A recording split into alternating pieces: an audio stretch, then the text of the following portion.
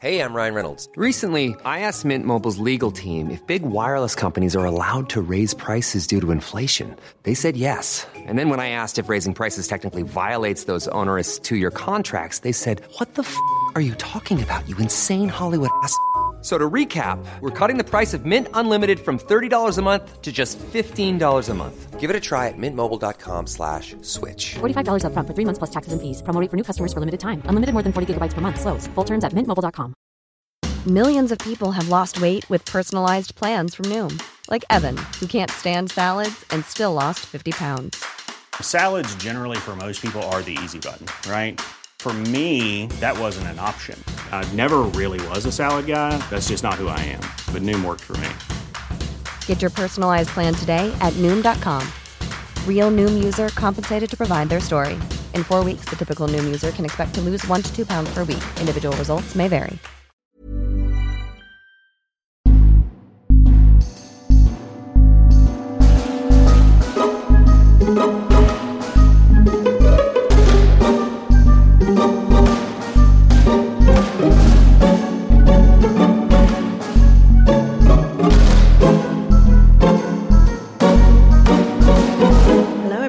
And welcome to No Small Questions. You may have noticed that, again, it is not Superfan Sam, it is Superfan Han.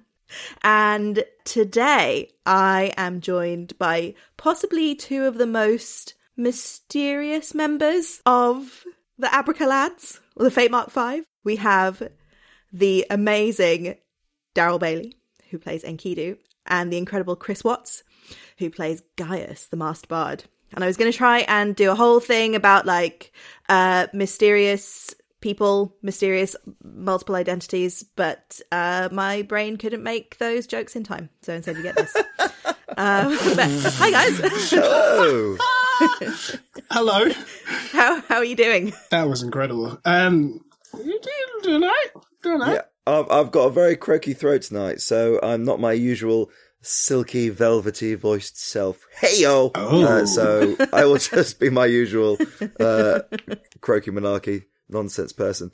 But yeah, really excited for this. Been looking forward to it all day. And you know what? This is the first time we've met, isn't it, Hannah? I know, but weirdly I feel like it's not, because I've listened to so many hours of you playing Gaius, which is kind of like a weird thing to be like, I know this person. No, they don't know who I am. We've never met. This is odd. Yeah, it's weird. Like, you're going to be asking me questions, yet really I feel like it should be the other way around. One day in No Small Questions, we'll turn it on the super fans. Oh, I like the sound of that. That would be cool. Actually, that's actually like a thing by mistake. Yeah. You come up with a thing. It's a thing now. Nah. Yeah, exactly. It's canon. Pip, what have I done? I want it. Pip was like, she doesn't speak for all of us. It's the biggest face palm I've ever seen in a tiny thumbnail. Oh, no. Oh my God. No. The filter is not engaged today. All the things are coming out. Oh no. Hopefully that will also apply to you guys. We'll get past some of these mysterious filters, so we'll get some really, really cool information. But I do have to say that cool information can only go up to episode 67, Chargelt Hall. So this is your spoiler alert. Spoiler alert! If you have not listened to episode 67, Chargelt Hall, or a few of the episodes leading up to that, you might want to go and do that now before you listen to this. Or if you're a person who kind of likes spoilers like me in a weird way, this will be fine. Enjoy yourself. So without further ado, let's go. Let's do this thingy. Yeah. Let's go. Starting with possibly the most serious question of all, for both of you, which is, how many sets of dice do you own? And is one of them lucky? And that's from Mike C. Mike C needs to know about the dice. How many do I own? I mean, man. I'll start off because I feel like Daryl's answer is going to be much more complex. But basically, I have got so well. yeah, exactly. Let me just open up my tomb. Oh, Domini Domia. I feel like that's like a special cupboard with like lights coming down on the dice and the spotlight for Daryl and candles and incense. Made Amazing. No, for me, it's I picked up, like, I borrowed a bunch from friends, left, right, and centre, and I would love to maintain a set dice that is all one colour, that is beautiful, that I use. But I'll be honest with you, it's just a jumble sale of dice, all of varying sizes. I wish the D6s were all the same size, but I've got some from, like, various, like board games that are, like, you take them from board games where they're like mini. Oh my gosh. Yeah. You know what? And the problem is as well, I doodle on them and stuff like that. So the answer is I don't have a special bunch of dice, but what I do is every session I do collect I think maybe I've got like 6 D20s, and I roll all of them, and I take the highest dice, because I'm just like... Yeah. And you know what? I was a skeptic before doing this show, and then everyone was talking about charging dice and all this dice magic going on. Yes, so dice magic. Yeah, it's a real thing, and I accept now. It is a real thing. I accept now that that's a thing I do. Yes. It's so funny when you start playing with luck, when you're like a really skeptical person, you're like, no, this isn't going to get to me. I'm above all this ridiculous nonsense. And then after a while you're like, but the nonsense is fun. And then after that you're like, oh no, the nonsense is real. It's serious. Yeah, absolutely. Absolutely. It's real. And there is that classic thing of, what's it called? That placebo effect where maybe not the placebo effect, but it's like that wanting willingness to be like, that D1, that one wasn't like a chance. That was fate. Like, I have been marked by something, and this is destined to go this way. So exactly, and like in D&D, like you sort of fall into those themes, don't you? Of like, okay, it has to be fate. There is no like probability to this world. So the answer is I've got a bunch of dice, but they're not special until I roll them, I suppose. Oh. It sounds like the chaotic end of the spectrum of dice collecting. Exactly. Going from like lawful to chaotic. This is definitely Chaos Corner. Oh my gosh. Awesome. How about you, Daryl? I do have special dice. Yeah. Of course I do. Right now I'm holding my Critical Role big purple D20 dice. Ooh. Which I don't roll for no small rolls because it is incredibly noisy to roll because it is massive. It comes in like a marriage, like engagement ring box that opens up like that. Like, you know, wow, like an engagement box. It's a big purpley, shiny D20 from Critical Role. Would you roll it for no small questions? Yeah, of course. Rolled an 11. Oh, we didn't even hear it at all. I want to hear the good junk. Destroy your table. I rolled it in my box. I have a box that I roll in, and I don't want to like fart around it. But I do have special dice. I bought the special edition of Triangle Strategy last year, which is a tactical role-playing game for Switch. And it came with 6d6 dice made out of the different materials you can grind within the game. Bronze is a stone dice as well. Tin one. Oh, beautiful dice, which I love. Also, I think my favourite dice are the astronomy dice from Your Wizards. You Are Wizards. I guess that's a Harry Potter pun. You're a wizard. They were incredibly expensive, but so worth it. Shiny astrology dice that twinkle with little stars in each one. I do love the sparkly dice. Yeah. Astronomy symbols on some of the numbers. They're beautiful. It sounds magical. Yeah. Those are my favourite. I did buy a set of dice for Enkidu. Okay, yes. So Ashley Dangerfield has asked us in the chat, Daryl, do you buy dice for each character that you play? I don't. But I bought some from Beholder's Gaze. Shout out to Grace for introducing me to that. There are these like very beautiful purple dice with this like, it's like a magical gem, quote unquote, like center that are purple, which I'm like, oh, these are perfect. And they're called Arcane Focus. I was like, ooh, it just kind of, there's a kind of magic in the naming of it and the aesthetic. And I love those dice. I got a few others, but I think the astrology dice take it as like my special dice. I will do a shout out actually, because I did actually buy some dice, some like my favorite dice, which are kind of like translucent blue. And I got those from Orc Nest in London. Oh, sweet. It's a really, like, if people come to London, like, it's a really small, niche little board game shop. And, you know, you can tell that they're just like independent, working hard, you know, really there for the community. If you get a chance, people, when you come to London, go check out Orc Nest. It's so cool. I went in there. So good. Speaking to them about, I've got this like, I binged on this like awesome board game called Zombicide, Zombicide 2. And I was like, oh, I'm looking for this game. Or this, my voice. I'm looking for this game. Hello. Disguise self. Hello. Hi, I've come to your shop. But yeah, basically what happened was like, I went in there and was just like obscure reference, like, oh, do you know if I can maybe get something about this game? It's like, and they were like, yeah, no problem. You need to go to this place, get this place. They were amazing. So if you want good dice as well, go to Orc Nest. That it's also the kind of place, if you go in intending not to buy anything, you come out and you're like, how did I get all this stuff? Yeah. Where did it come from? You like come out in a daze. You're like, all these things have appeared and my bank account is suddenly empty. What happened? So be careful. You may think you're not going to get anything when you're there, but you will, because it's amazing. Yeah. It's the one near Covent Garden, isn't it? Yes. Yeah, it's on Charing Cross Road, yeah. I mean, I could talk about dice all day. Like, genuinely. Do you have a special bunch of dice, Hannah? I do have a couple that I genuinely believe are lucky, and I think one of them is my first ever D20 that I got, so I always have that. But I do like to go through my massive collection of dice and choose ones that I think are like thematically appropriate for the character or game that I'm DMing. Yeah. So yeah, some of them feel more associated to some characters than others, and the red ones are the murder dice. So the red ones are the murder dice. Murder dice. Yeah, if I want to get rid of some player parties, jeez, TPK, just roll the red ones. Well, thanks for the warning. I'll keep that in mind. All behind a screen. I know where I'm sitting next time we play in person. Speaking of player characters, or actually non-player characters, Lego has a question for you, and they ask, who is your favourite NPC and who is your character's favourite NPC? Oh my gosh. Different. Or they might be the same. Oh, that's a good question. I think Yeah. I always go back to the same person just because I loved their voice so much. I loved Gus.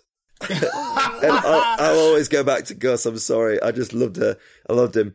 I can't do the voice with my throat. Maybe I can, but it's like, oh yes, who do you serve? Lady Tula Delaveau. Oh, hello Lady there. Tula Delaveau. Oh, he was so good. I was like, I genuinely have never wanted to like recruit an NPC into the adventuring party just so I can keep listening to their voice. But definitely Gus. Definitely Gus. Oh, what about Gaius? Who does Gaius like? Does Gaius like anyone? What's going on with Gaius? What's going on? What's their deal? What's the deal? Guys? Well, that's a very big question, I guess. Who does Gaius like? What's Gaius's type? And I think, I don't know. Who does Gaius fancy? I think Gaius admires everyone and anyone. He admires confidence. I haven't talked about his, sexuality as such, but he's a person who's come from privilege, and with that privilege, he's been and the sort of a free reign as being connected with the criminal world. So it's he hasn't had to hold up any conservative standards of society. So he's dabbled in hymns, he's dabbled in hers, he's dabbled in days, and he's sort of free flowing. Yeah, that's sort of his vibe. So who's his favorite NPC? Gosh, you know what? I'll be honest with you, there's so many NPCs that I used to be like, oh, I love that person, and now I just don't trust them. I don't trust anyone these days. Gaius doesn't trust anybody. I did. Okay, you know what Gaius recently admired was Gaius really admired the Archer Assassin. Cool. Because he was slick, and he was good at what he did, and I think that's what Gaius respected more than anything. Gaius respects talent. He respects talent. Wow. There you go. Yeah, absolutely. I really want to have an episode where we just play Smash or Pass with all the NPCs and your characters. Oh my gosh, that sounds absolutely fantastic. Yes. It would be so fun. Smash. Ooh, double smash. It's do you guys ever watch Scrubs? When they help Todd realize, they convince Todd that he's gay, but then he realizes, I just like everyone. And there's a scene, and then a final bit of the episode, he's like, nothing wrong with that. Or that. He's just checking out everyone now. So He's like awakened to his sexuality. Yeah. Yeah. What about? I was going to say, what about you, Daryl? What about not what about your sexuality? As in, what about who's your favorite NPC? Myra.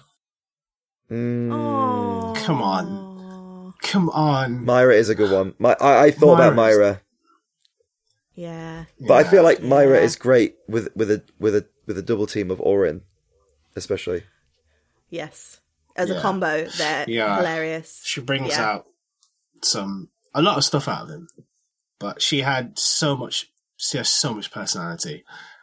And so much attitude and, forefrontedness, which I really, really enjoyed.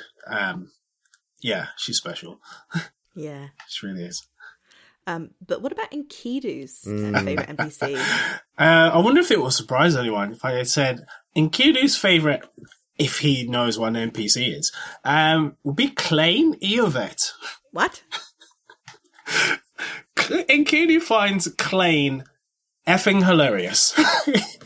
He is an embodiment of liberated chaos from years of just seeing it all. Do you know what I mean? And Enkidu respects the hell out of it. Huh. Doesn't trust him an effing inch.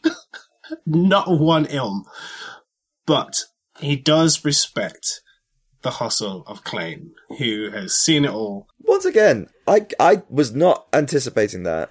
Yeah. That is so left field. That's so left field. Klain is brilliant. He's well, from Enkidu's perspective, he's come from impoverished, crime-ridden background to a more stable, orderly, lawful one in the city. And when politics got interesting, like, there weren't anyone, like, crazy like Klain. Like, Enkidu thinks Klain has got a screw loose somewhere to think the way he does and to do the things he does, Read your minds unsolicited, stand invisible at the back of the room, during important meetings. Like, when he tell him, like, my life is in danger, possibly giving you a hint, he's like, all right, yeah, sure.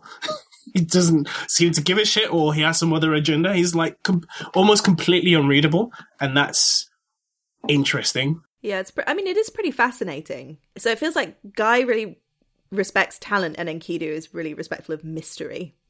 Incredibly mysterious figure. Mm-hmm. Well, I'm also curious whether either of you are worried about Klain Eovet, but Vaughn Lowison, however you pronounce your name, I'm very sorry, Vaughn. They ask, who are you more worried about? The mages, the children of havoc, or the hex? Oh, gosh, that's a good question. Who is the scariest? It depends on short-term, long-term goals of them all. Because there are some, like for the children of havoc, it was very much, as soon as we heard about them, boom, things blew up in our faces, literally. And it's very scary because lives in danger and stuff like that. The mages, we are scratching the surface about them. So while we are absolutely certain there's some big crazy thing they're, working towards, we don't know what it is. So that's worrying. And the hex are everywhere. And again, we have some idea what they're up to, but like what it's for, or maybe it's a simple reason we're overthinking, we're not really sure. But it kind of depends. If it's like we're going to a town we've never been before and the hex are there, yeah, that's probably the first thing we'd worry about. But if we hear of some magical shenanigans somewhere, we're like, it's probably a consortium thing. Yeah. Be careful. It's funny really, because obviously, it's similar. Like, I'm not so bothered about the agent with, the Chaos Gang, because they are chaos, and like, I'm almost like, okay, well, they're so unpredictable, they're kind of predictable in that, like, I as in like that they are, it's predictable that I'm not going to be able to anticipate where or what, they're about. So I'm just going to be happy in the fact that like whatever I'm doing, they're doing their own thing, and they will insert themselves into the scenario we're at or not based on their own individual like agendas. Their agenda isn't our agenda. It's almost just too much chaos, unless something is revealed soon. For the hex, it's like the idea of like the knife in your side when you're not expecting it. That's a little bit nervous. especially with how quickly suddenly the tables were turned on Enkidu. Admittedly, Enkidu did walk into the lion's mouth with that one, but it did frighten me. It did frighten me. But I've got to say, the consortium scare the living shit out of me. And I think they scare the living crap out of Guy as well, because they were like, you know, again, Guy's loving talent, but it was so frightening how quick those Arcanists bear down on us, took us down, pinned everyone to the wall, Guys literally, and just like completely incapacitated us. And so it's the idea of like, if there's one Arcanist in the room, Gaius will be like sweating a waterfall down his back. So for me, I'm more scared about the consortium. Yeah. I mean, that makes sense to me, especially with Guy knowing the Hex, like actually being involved with people, like having family in the Hex. Like there's kind of a, like knowing your enemy a little bit, like maybe even knowing, I don't know. I'm speculating. I'm speculating that Guy knows at least some of his siblings' weaknesses in some ways, like having grown up with them, even if they are like horrible bullies who try to kill him. But there is something about the consortium also being like legal and having that much legal power that is terrifying. And actually, Vicky's just asked in the chat, are you more scared of the consortium or the Wingthrups?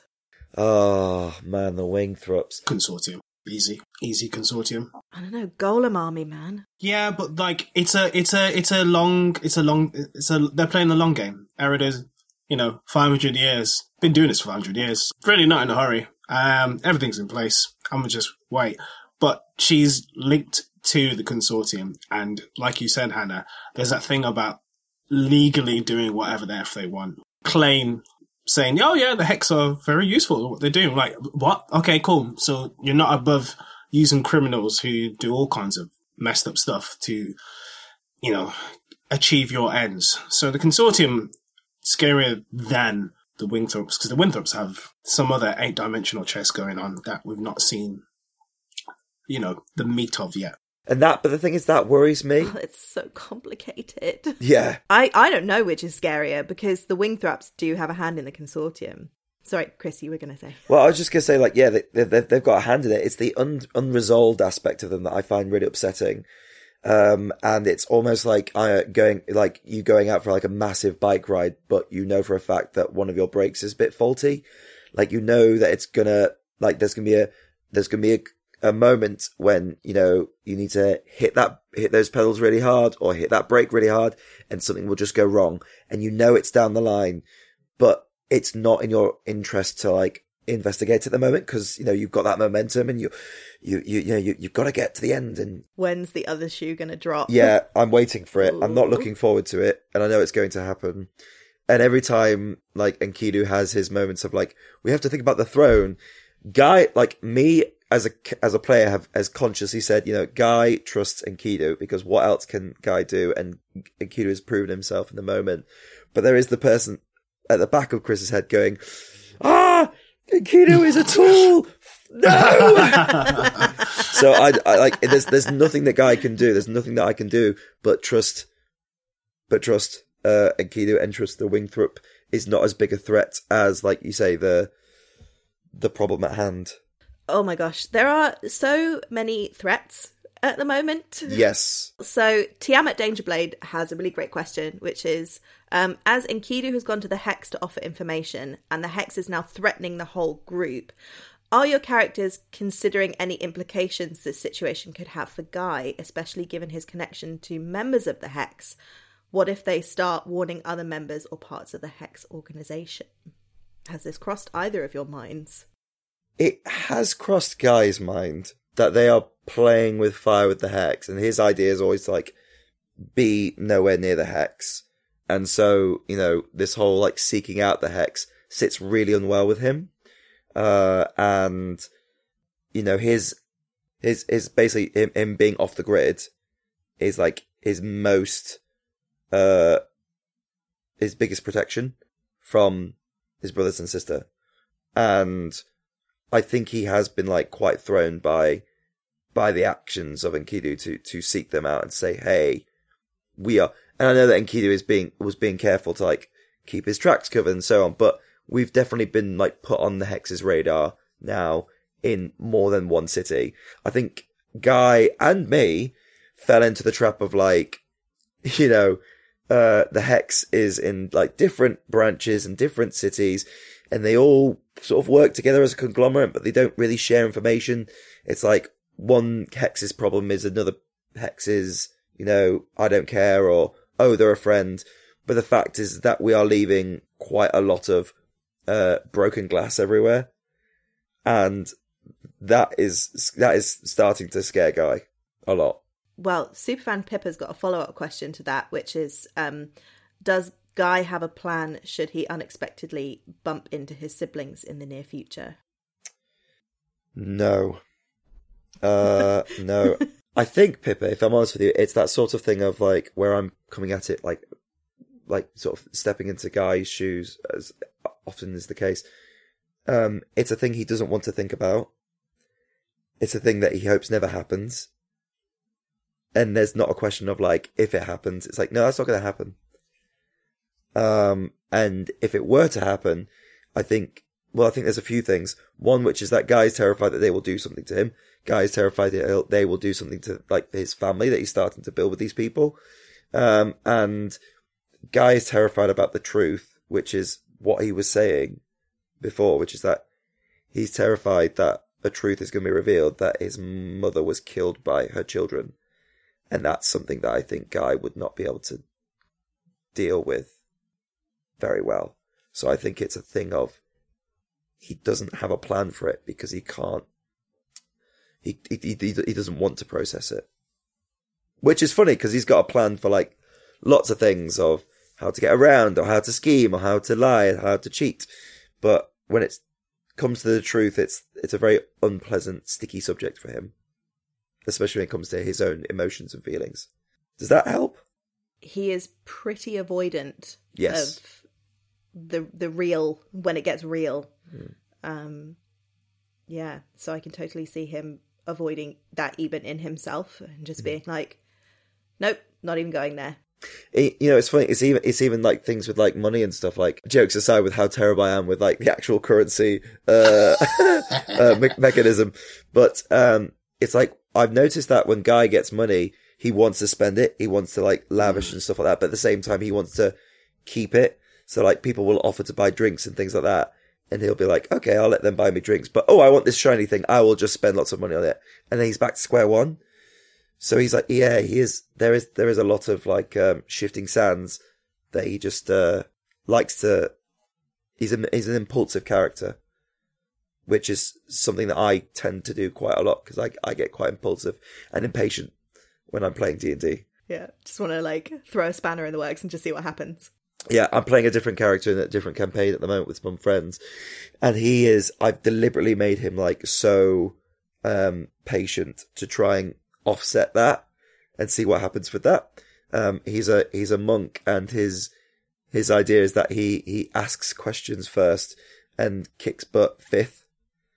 Because he will always try and like convince them, let's negotiate, let's talk about this, let's be patient and talk it through before jumping in and kicking butt. So yeah, Guy is exactly the opposite.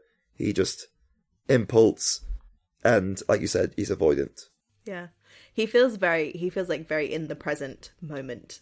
Yeah. Like can work out clever solutions in the moment to the immediate problem happening, maybe like 2 steps ahead at the most, but further down the line, it's like, I'll worry about that later. Yeah, I tried to think about him, like, you know, does he want to become a patron of like other bards and stuff? Like when he gets money, does he want to pick up a place? And after a while, I sort of dropped that idea because it just didn't feel right. I think that's the fun thing with D&D is if it doesn't feel right for the character, you can just let go. Well, that feels very true to life, right? Where you could be like, oh, maybe I would want to try snowboarding. And then you're like, yeah, I'm going to research snowboarding. And then after like a day of intensively researching snowboarding, you're like, no, maybe not. And like people do, well, some people I know anyway, some people I know do go through phases like that where it's like, yeah, I'm going to try this thing. Actually, no, you know what? I don't think I will. And it feels very lifelike to me that like he's trying on these different identities, particularly because he is also very mysterious about more of his like core identity. Yeah, I think for me it's like not the word mysterious, but untrusting of his own identity is how I would say that. Which is interesting. Oh, I've never thought about that. Hannah, you are so good at your job. You fell for it. Yeah. Damn. Daryl's too suspicious, but that's okay. I'll crack him one day. Get in there. Make him reveal something. Well, kind of going back to the question, did Enkidu have any thoughts about the repercussions for Guy when he wandered into the Hex nest? No, he didn't. He wasn't thinking that way. The only thing on his mind was like, we've left a trail of destruction. All Hex-related leading up to the biggest city in the realm, where they are operating. Like, they're going to come for us at one point or another. Why don't I just see how much I can get? I'm not, like, planning to infiltrate there by myself and, like, find some kind of, you know, incriminating document on the chat. I'm not going to find that. I'm just see if they're willing to talk, because they don't openly go out and blow stuff up and, you know, assassinate people. They're enterprising. Do you know what I mean? But then didn't expect Malleus. Yeah. Just didn't see that coming at all. Yeah, Gaius wasn't upset with Enkidu so much because he could, like, because Enkidu is he's a utilizer, isn't he? He thinks of things very, like, strategy based of, like, okay, what can we use? What are the circumstances? What are the tools around us to achieve that end? So it wasn't like a thing where he was thinking about it with Guy's thoughts in mind or feelings in mind. It was that, I can see how he did this because he wanted to, like, know more or to, like, you know, smooth things over or to cover our tracks. So that's Enkidu, isn't it? Daryl, where it's like he is very resourceful, in people and situations, and that's how he, like, works best. Yeah. I feel like Enkidu's almost like the other side of the coin of impulsive, where there's always a solid rationale, but it's still a really impulsive decision. Whereas like Guy, it kind of feels like, yeah, this feels good. I'll do this thing. Why not? Whereas Enkidu, it feels like, this could be really smart. I've got a strategy for at least maybe the next day. But like kind of no further than that, and we'll kind of just do it without talking to people, which also feels really impulsive. Yeah. Because like everything's against the Abracalads. There's so much we don't know, and everyone we're dealing with has been doing what they've been doing for so long. It's hard. It's like the whole, you know, the iceberg thing. You see like the surface of it, but there's layers upon layers upon layers beneath the water's edge.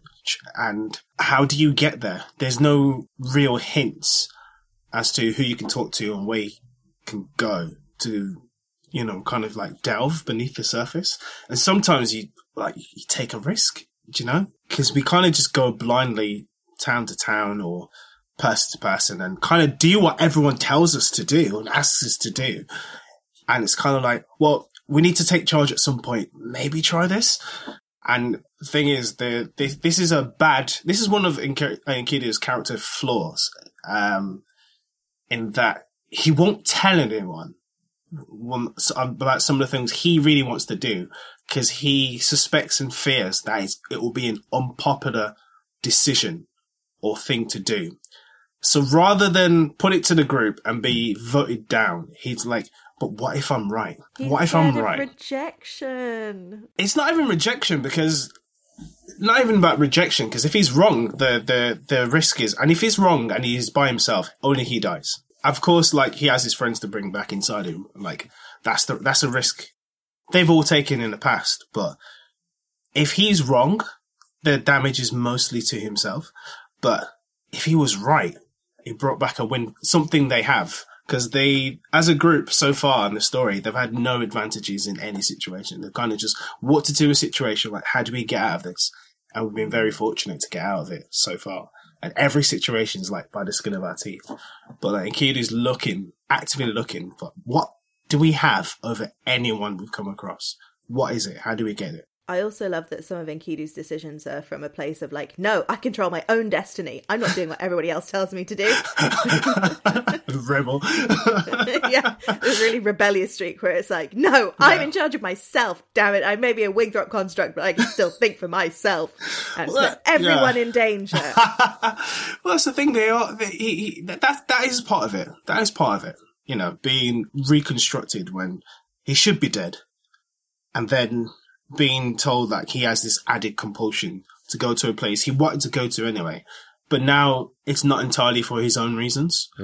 So, and even though he was left with a cryptic message from Erida saying, "Feel free to go against us. You're your own man." Like there's a double meaning of that, because you do have some kind of assertion over him, and maybe some of his impulsive tendencies are kind of like to oppose that will, to kind of truly test, like, am I still 100% me? He's trying to prove to himself that he's himself, yeah. Yeah. This might be a great point to ask another question. Ooh. I was going to do my best Superfan Sam impression, but then I thought that would be weird. So I'm just going to read it in my voice.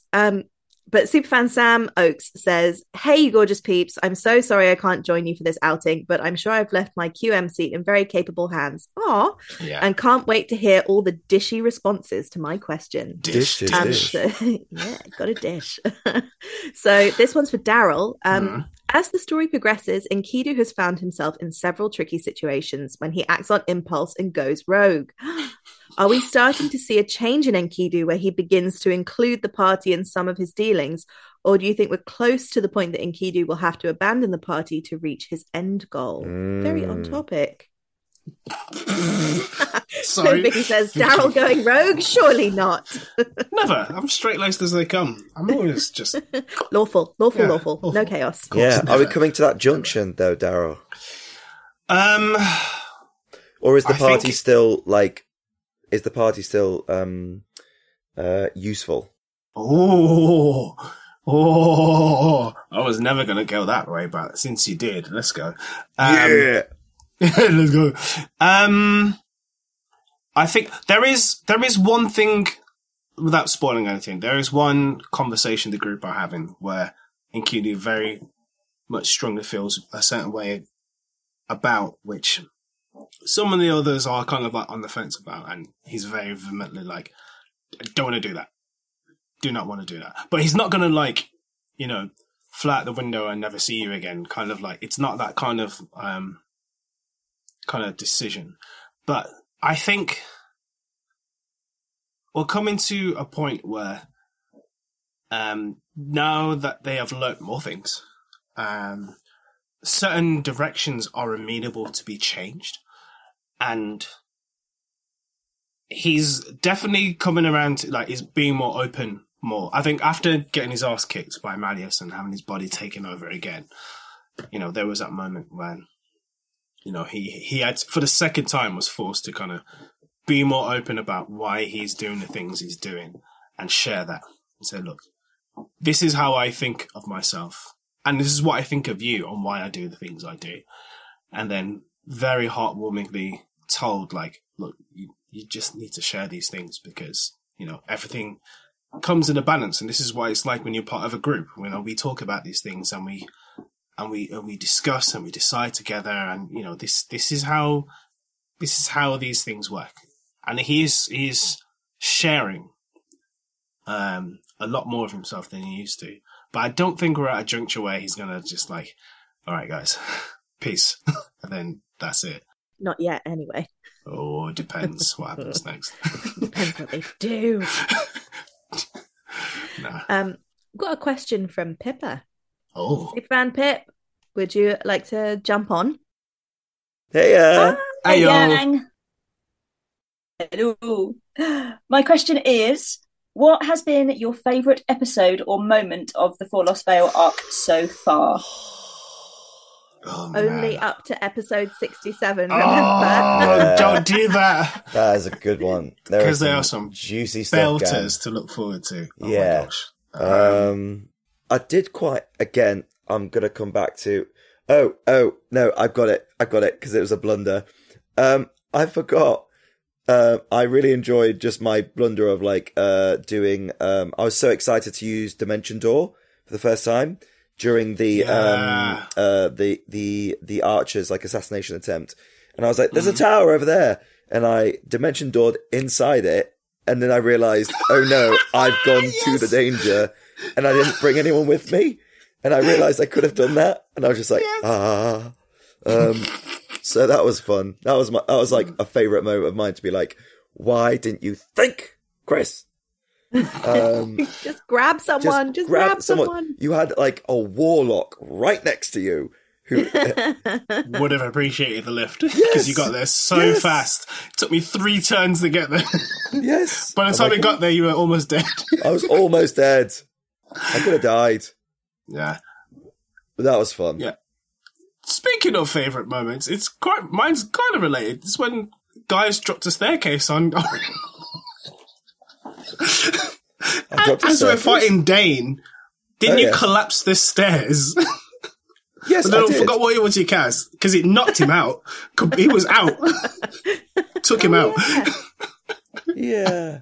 We're fighting Dane, and this is a tactical genius battle. Oh, yes, I did. I used Shatter on the thing. That was it? Shatter on the pillar? And then we're upstairs. Yeah, I think that was it. It was I was trying to block his exit, and it ended up just sort of going slightly awry. Yeah. Oh, man. Yeah. Yeah. I think that doubled with Gwendolyn trying to capture Giggles. Oh, the frustration was real. Oh, those are great moments. Yeah. I love that. What a great question. Thank you, Pip. Actually, I do have just one little image that I've just poking my head, but for some reason it became very vivid. It was when Enkidu had to go and have some alone time, and he just left me and Juna floating in the sky, or someone was basically floating in the sky with Enkidu, and Enkidu was like, I have to have some alone time, and Batman'd out of there, and it was just a really nice quiet moment of just I could just picture this city, because we were over the park in the rain. It was a really nice little image in my head. Yeah. I really liked it. Yeah. Oh, Chris, Omen has a question for you. They say, let's talk about the dragon in the room. What was going through your mind when you decided to summon a dragon in City Hall? Was there anything going through your mind? Yes, okay. So impulsive. Everyone's so impulsive. I love it. It was. It wasn't me being okay, what would my character do? Guys, this is an impulsive. No, I was just super excited I had this cool spell, and I was like, screw it, they've given me a blank canvas. I'm going to do what I want with it. We've got a dragon! And it's crashing through the columns and setting fire to this ancient library. And I was just going to town. I was just enjoying it so much. And then I realized where I was, what the stakes were afterwards. Yeah, it is always fun when you're oh my God, I have so many cool new spells. Well, I've just got to use them. Well, that's it. Do it. That's it. I mean, exactly. Someone was saying you could have literally just caused the sound from over there, or started a fight over there, or even just at most pushed some books off a shelf. But for some reason, I decided to go ultra diversion. Go big or go home, baby. Let's go. Go big or go home. Go big or go home, man. Go big Let's or go home. Yeah. So Vicky's on board. So now I've got this thing with Orin where it's if everyone's asking me for a diversion or a distraction, I've got a scale, and I'll just be okay, from 1 to 5, how big we talking here? 5 is dragon. 1 is maybe someone stubs a toe. That's a massive scale. Well, it escalates so quickly, 1 to 5. That's so what's the middle of that? We'll find out. Dragon is pretty big. We'll find out. And 1 is stub your toe. What's 2? No, I'm waiting for the moment. Place on fire. I'm really waiting for that moment when it's Hulk smash, when they go when he was okay, what level of diversion do you want there, Gwendolyn? And she goes, I want a 6, and I'll be oh yeah, it's on. That's what I can't wait for. Gosh, bigger than the dragon. Summons a portal. Yeah. to the demon world or something. Like, summons an actual demon prince. Yep. I've got a question from Kit for both of you, which is, would you ever, or have you ever, swapped out a character mid-campaign, either by killing them off or just having them go off on a different journey and play someone else for a while? And on a related note, do you ever make backup characters or make a character just for fun? like, no. No contingency plan. No contingencies. When I make a character, I want to be fully invested in that character. I don't want to think, oh, this situation's dicey, but I have a backup character ready. No, because then there has to be a time set up when you're going to play that character and get into that character sheets. So I don't make up backup characters. I've never... I mean... But Enkidu's multiple characters. No, he's not. He's one person. You've got multiple characters in one. No. I mean, technically I have two characters in this campaign. The Judge and the Fabuloso stories. But it's not a swap. It's kind of like, you jump to this character for a hot sec. But I've never swapped out a character or... No. Yeah, I'm gonna be like... playing here as well and say that I haven't swapped a character yet. Maybe just because, like, you know, with D&D you have the creativity to create characters you want to create, and I think as well for me I've had moments where the shoe isn't quite fitting right, or I need to like walk in the shoe for a while to like fit it in. So like I'll start off with a character, be like, oh, I'm not really sure about this, and I'll do a few sessions, and then like the DM will often do like a really fun, like glorifying moment where I get to, or we'll do something completely left wing and I'll learn something new about the character. So I think it's that where it's like, I don't necessarily need to create a whole new character, but maybe the character in itself changes slightly, or they discover something about themselves that makes them new and interesting. But at the moment I'm like adjustment. Yeah.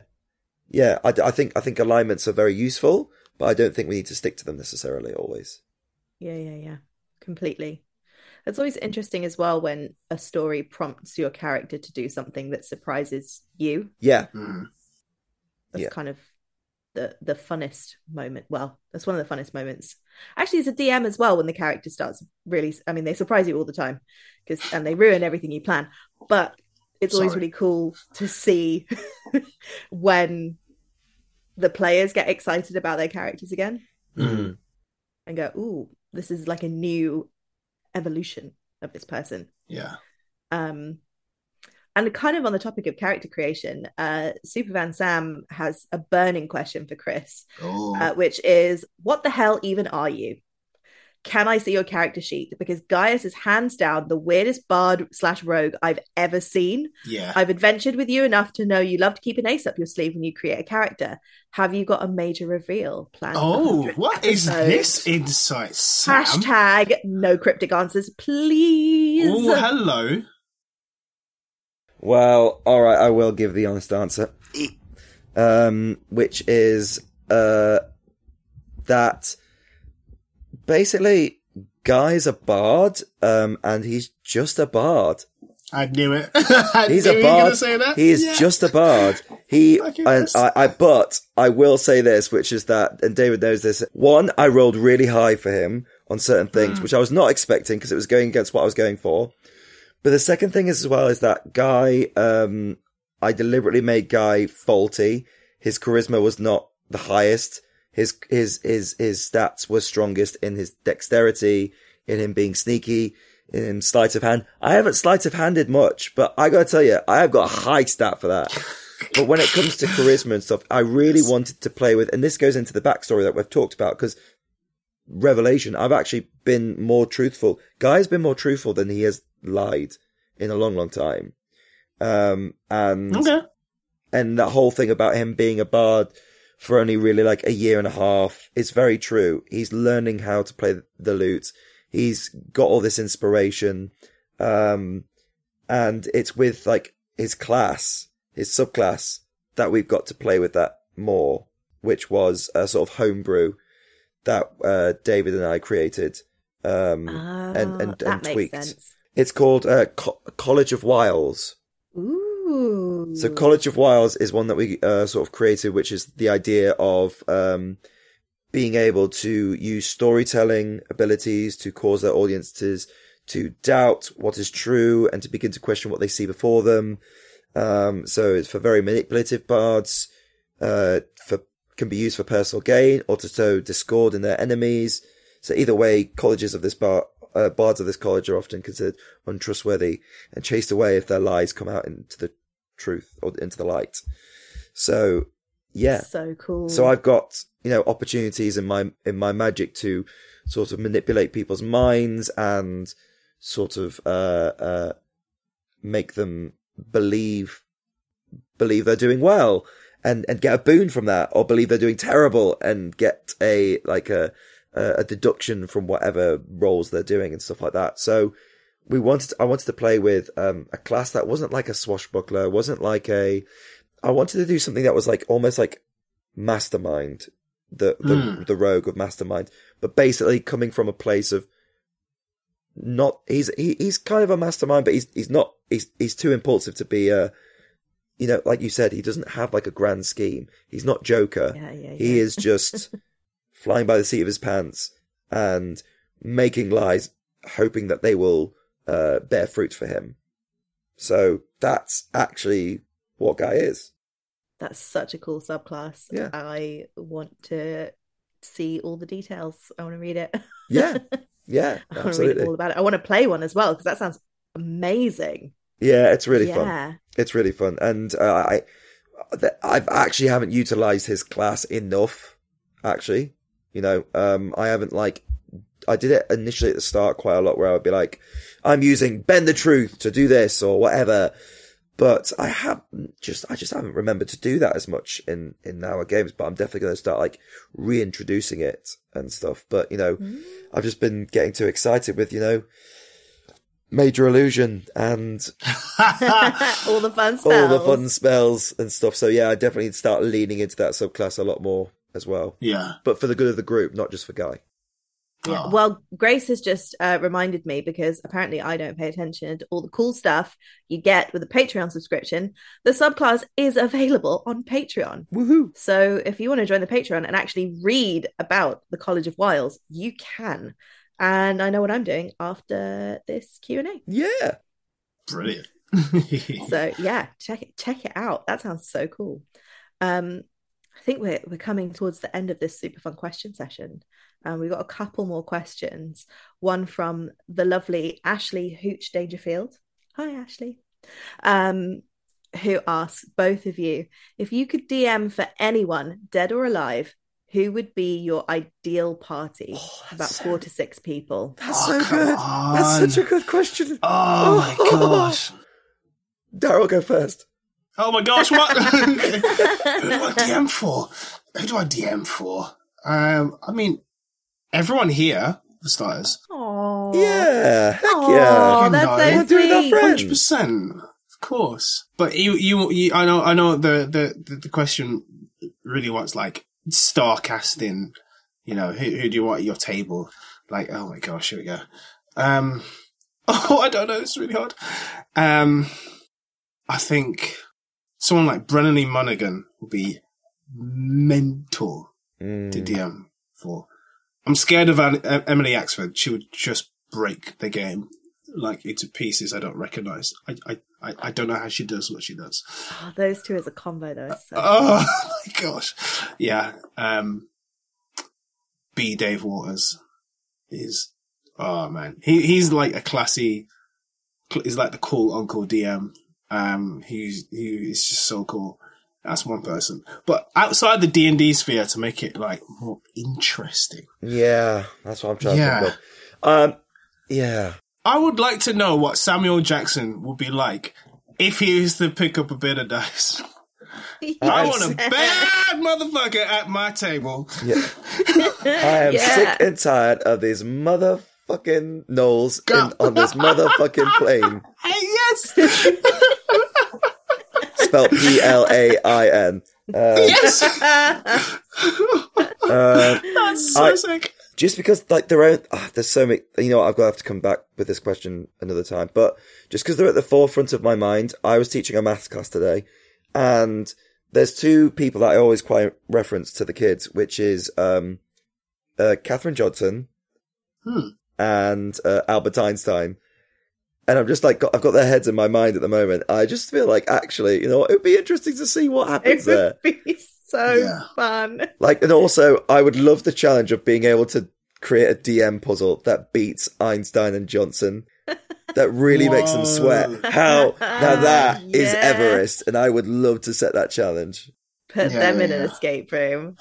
Yeah. Oh my god, that would be so good. Give them the Winthrops. I'd love to see what happens. Oh my gosh. Put Einstein to work against David Knight. Yeah.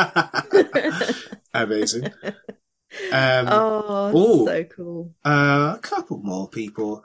Brandon Sanderson. Who's he? If you remember the Ramblers Rest episode 1, I tried to get you into yes. his Yes. Yeah. I'm actually wearing like MacGuffins from like his book series. Do you know what I mean? I'm that much of a fanboy. He's a massive nerd. Massive nerd. He'll be brilliant as a player. He's chaotic as well. Like you wouldn't think of it. He's a mild-mannered man, but he's gosh, like some of his tales on the table are ridiculous. Tolkien would be a nice addition as well. Yep, Tolkien would be interesting. Oh my god, Tolkien would be such a rules lawyer. Just to see what people made out of his legacy. Obviously, the original face of D&D, like the original version of it, is heavily inspired from his works in Middle-earth.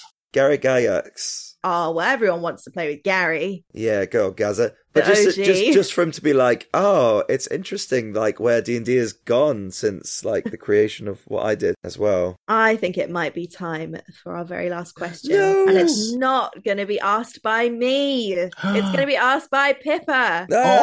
Pippa's back. Yeah, Superfan Pip, take it away. Back. My final question is, what has been your favourite small role of the campaign? Small role. Oh gosh. Yeah, mine's easy. What's yours, Daryl? It just happened. After getting his arse handed to him in the sewers and then surfacing back up, I'm like, I need some healing. I need to talk to my friends. Natural one. You couldn't have. If I told you I'd made that up, you'd probably believe it. But I hadn't. It was a natural one, and I loved it. I didn't despair. I was like, "Bring the drama. Let's go. Let's see what happens." That's my favorite. I know it happened to me, and that can whatever. But like, that was the timing of it was ludicrous. I think mine was like, wasn't there like an animal handling check which Juna did with some squirrels or something, and was like, "Hey, can you help us with this information?" And it was a low roll, and the squirrels were just like, "No, get lost.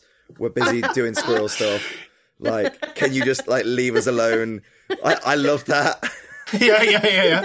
That was so good. It's like, no, I'm not going to burden my day with your troubles. Can you just get lost?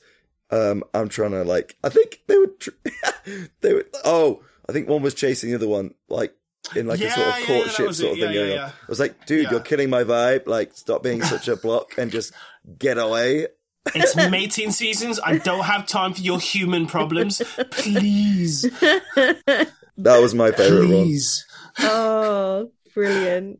Oh, that was... Both of them are so great. Oh, this has been such a blast. I've had so much fun with both of you. Me too. It's been such all fun. The lovely people who've joined us on the No Small Questions, on the Zoom from Patreon, and who've asked questions. And it's been so great. So before we finish completely, do either of you guys have anything to plug? Not right now, no. Just carry on listening to No Small Roles wherever you find your podcasts. Yeah, check out the latest Superfan Chats. Yeah, exactly the one we're doing right now. Check out Superfan Chats, which I always listen to it twice every time it comes out. So I enjoy the theorizing, and I love hearing new Superfans. So please continue to listen to the show. Yeah, we've had a few new additions to the gang, which has been really, really cool. Yeah. Soon we're going to take over. Oh, no. Soon the army of superfans will be complete. Yes, and then we will challenge the Winthrops for supremacy of the world. Yes. Who's the superior Golem army now? Just be beating up Aaron and just be like, I'm sorry, that's restricted to higher ranking crumpets, you idiot. Take that. Take that. You've got to spend more on those Patreon tiers. You want to know that? Yeah. The name is Lord Crumpet. Oh, brilliant. So I'm guessing nothing else but no small roles. Just no small roles all the way. Yeah. Thanks so much. It's been so much fun. It's been such a blast. Where this podcast has come from and where it's going to. It's just so much fun. And we love having more people on the journey with us. And it feels really, really great to feel part of the No Small Roles fam. Like, it's a very, very welcoming place. Oh, Zoom group hug. Yeah. I can't do it. I can't do the little heart thing with the index fingers. But you know what I'm trying to do. Oh, yeah, that's fine. We're explaining hand motions to an audio recording. I got it. This is an audio medium, and we are now using hand language, a very visual medium. I think on that note, maybe we should end this episode of No Small Questions. Thank you all so much for joining us, and we're gonna say the thing together, right? Are we gonna count down, or are we just gonna vibe it? Vibe, please. I'm going to watch your eyes. Okay. You ready? And none for now.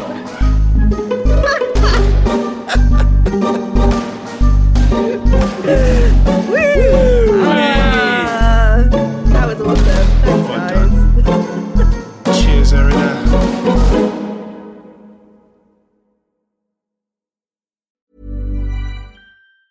Planning for your next trip? Elevate your travel style with Quince. Quince has all the jet-setting essentials you'll want for your next getaway, like European linen, premium luggage options, buttery soft Italian leather bags, and so much more. And is all priced at 50 to 80% less than similar brands. Plus, Quince only works with factories that use safe and ethical manufacturing practices. Pack your bags with high-quality essentials you'll be wearing for vacations to come with Quince. Go to quince.com/pack for free shipping and 365-day returns. Planning for your next trip? Elevate your travel style with Quince. Quince has all the jet-setting essentials you'll want for your next getaway, like European linen, premium luggage options, buttery soft Italian leather bags, and so much more. And is all priced at 50 to 80% less than similar brands. Plus, Quince only works with factories that use safe and ethical manufacturing practices. Pack your bags with high-quality essentials you'll be wearing for vacations to come with Quince. Go to quince.com/pack for free shipping and 365-day returns.